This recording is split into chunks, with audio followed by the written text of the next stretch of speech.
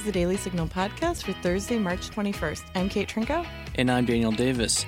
Maj Toure comes from inner-city Philadelphia, where he teaches black youth about their Second Amendment rights.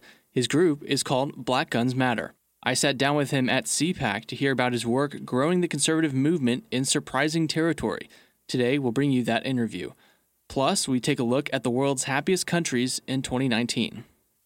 And just a reminder that if you're a fan of this podcast, please mention it to your friends and families, and please subscribe. Now, on to our top news. Well, a federal judge threw cold water on the president's energy dominance agenda in a ruling late Tuesday. District Judge Rudolph Contreras, an Obama appointee, said the Interior Department failed to sufficiently account for the climate impact of its oil and gas leasing plans in western states, thus violating the National Environmental Policy Act.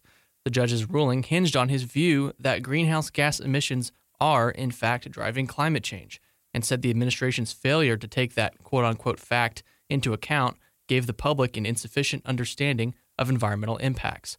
The Interior Department will now have to redo their analysis in accordance with the ruling. Is catch and release back? Citing unnamed officials, the Wall Street Journal is reporting that instead of detaining all migrant families, Border Patrol is beginning to release some of them and ask them to return to a court date. The Journal wrote, quote, starting this week, hundreds of families caught each day in that area are being released by Border Patrol agents instead of being handed over to U.S. Immigration and Customs Enforcement for potentially longer detention, government officials said. The exact number will depend on how many there is room for in ICE detention facilities, which have filled up as a record volume of families are crossing the border. Well, as speculation continues over when the Mueller report will be finished, President Trump says he has no problem with the report being released to the public. Talking to reporters on Wednesday, he said, quote, let it come out. Let people see it. Let's see if it's legit. He went on to suggest that his voters deserve to see the results of the investigation. After there began to be a closer look at the ties between Representative Alexandria Ocasio-Cortez, Democrat of New York, and her chief of staff to a very liberal super PAC, changes have been made.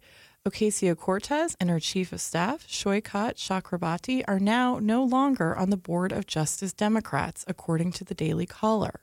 The Caller also reported, quote, Ocasio-Cortez never disclosed to the Federal Election Commission that she and Chakrabarti controlled Justice Democrats while it simultaneously supported her primary campaign. Well, Senator Chuck Schumer has announced that he'll soon introduce a measure to rename a Senate office building after the late Senator John McCain. The announcement comes as President Trump takes flack for his recent comments against McCain. Over the weekend, he criticized McCain for killing a GOP health care bill, and on Tuesday doubled down, saying, quote, I was never a fan of John McCain, and I never will be, end quote. McCain passed away in August from a form of brain cancer. Saturday Night Live has done plenty of political skits throughout its history, but has seemingly really ramped things up during the Trump era. According to a new poll released by Hollywood Reporter and Morning Consult, not everyone's laughing. 39% think the show is too political, while 30% disagree. And they're not fooling anyone about their true views. Nearly half of respondents thought Saturday Night Live skewed to the left, while only 5% saw the show as leaning conservative. But people don't see Saturday Night Live outside of the mainstream. Half of respondents saw late-night hosts as being more liberal, while only 11% saw them as being more conservative. Well, up next, my interview with the founder of Black Guns Matter. Are you looking for quick conservative policy solutions to current issues? Sign up for Heritage's weekly newsletter, The Agenda. In The Agenda, you will learn what issues Heritage scholars on Capitol Hill are working on, what position conservatives are taking, and links to our in-depth research. The Agenda also provides information on important events happening here at Heritage that you can watch online, as well as media interviews from our experts. Sign up for The Agenda on heritage.org today.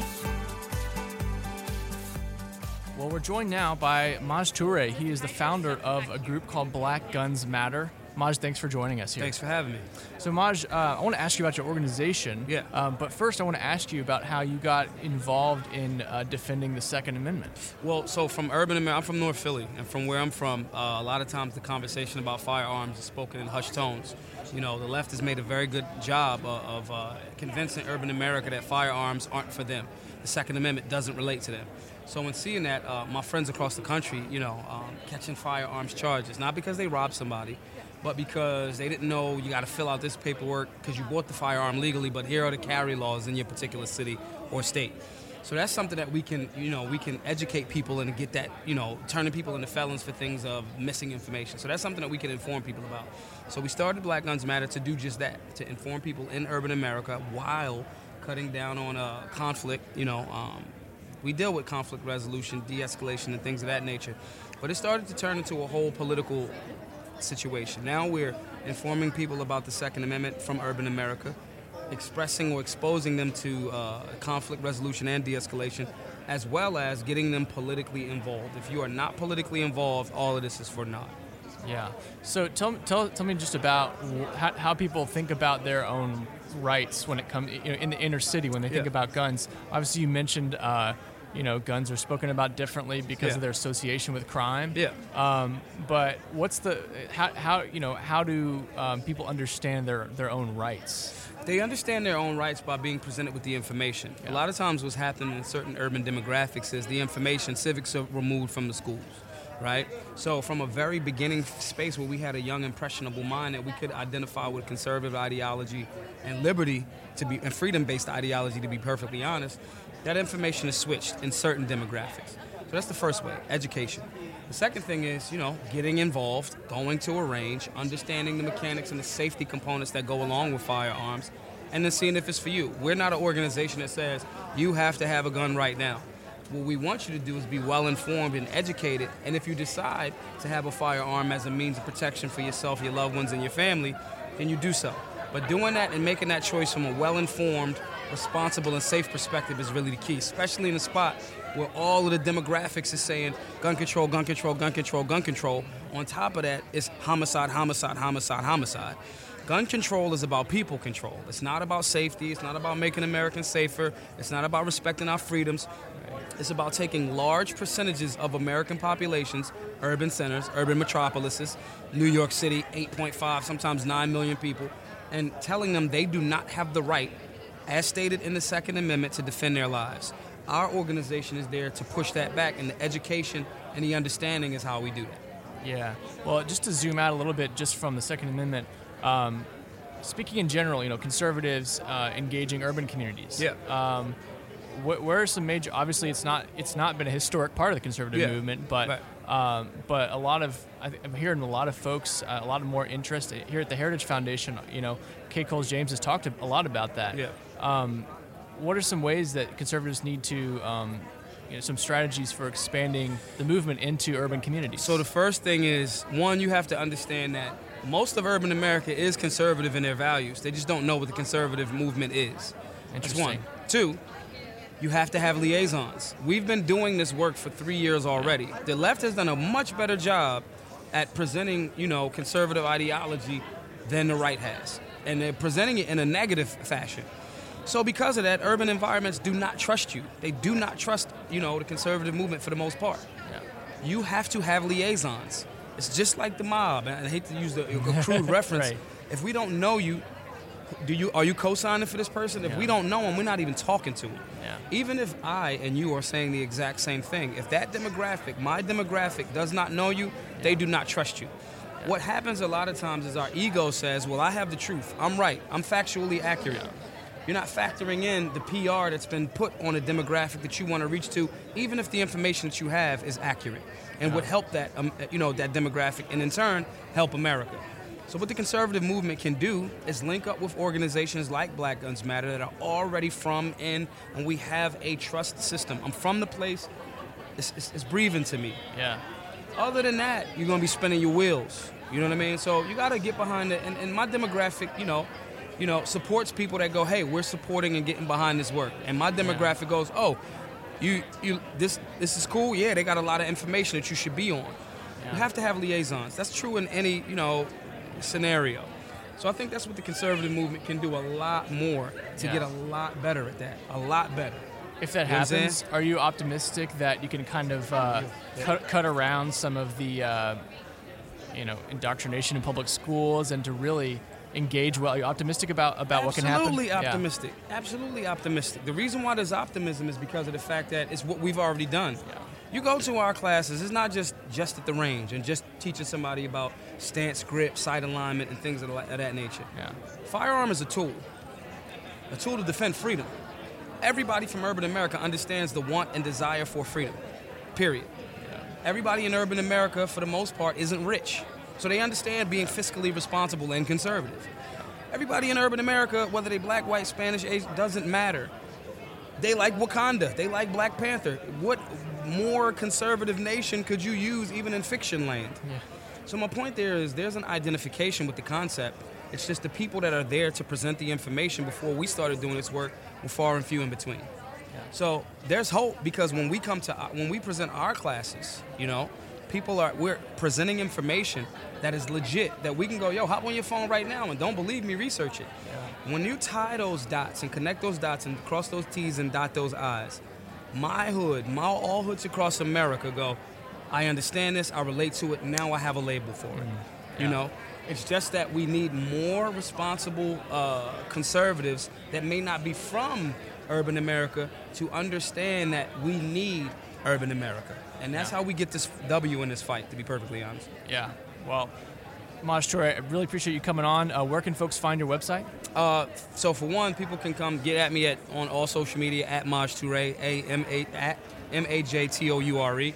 And if something that I've said to the people that are listening right now, if there's something that you agree with and if you want to support, our classes are free based on everyone paying it forward. If you want to go to GoFundMe.com/Black Guns Matter, donate $5, donate $50. If you're one of these super rich guys and women walking around here, donate $50,000. It'll help a whole lot to do the work that's necessary for us to preserve our liberties and our freedoms. All right, Maj Toure, thanks so much for joining us. Thank you for having me. Want to get up to speed about the Supreme Court? Then subscribe to SCOTUS 101, a podcast about everything that's happening at the Supreme Court and what the justices are up to. So, the happiest countries in the world, according to a new report, are now Finland, Denmark, Norway, Iceland, and the Netherlands. That's according to the World Happiness Report, which is released by the Sustainable Development Solutions Network for the United Nations. And the U.S., well, we are all the way down at number 19.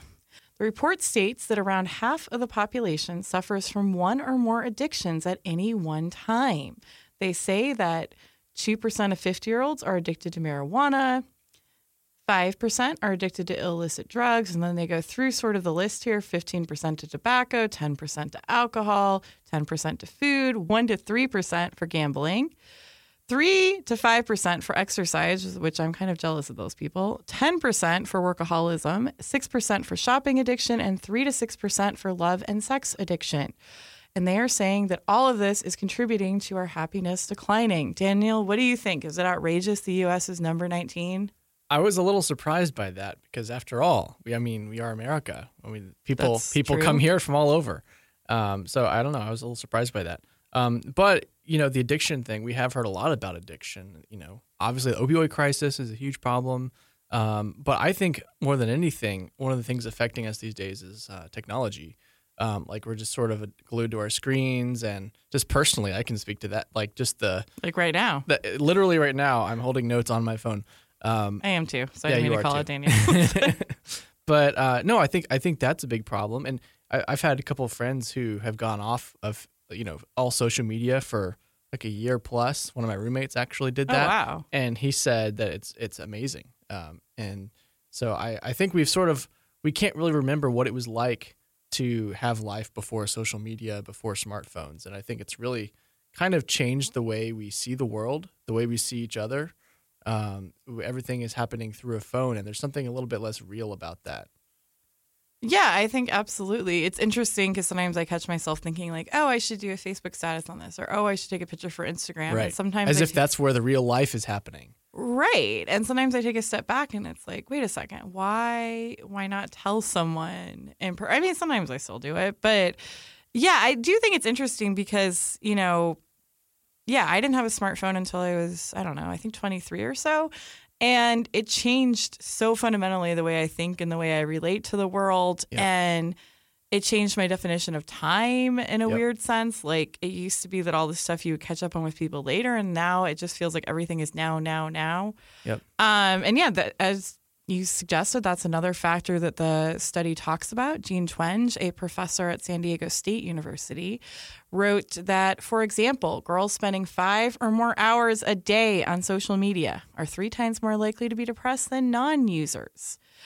She also writes, sleeping, face-to-face social interaction, and attending religious service, less frequent activities among iGen teens compared to previous generations, are instead linked to more happiness. So it sounds like staring at the screen and not doing other things are maybe affecting Americans. Yeah, and I was just think about how depressing it can be when you've got a kind of, whether it's Twitter or Facebook, you're on a platform that allows you to scroll literally endlessly.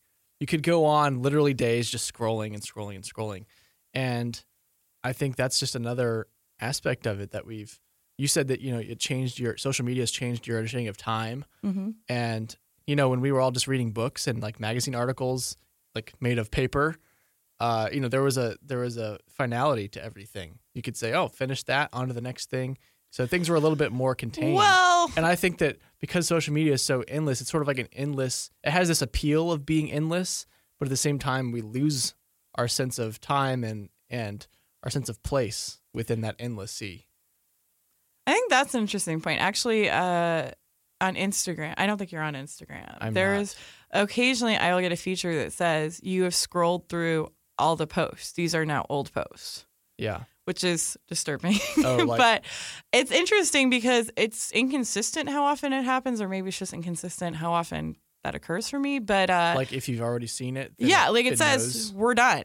You've looked at literally everyone you follow, their posts in recent days. Like, you can go, we'll make the feed available. You can look at photos you've already looked at. If you're craving more, then there's nothing left for you. Right, and then I'm like, oh shoot, I guess I got to switch to Twitter or Facebook.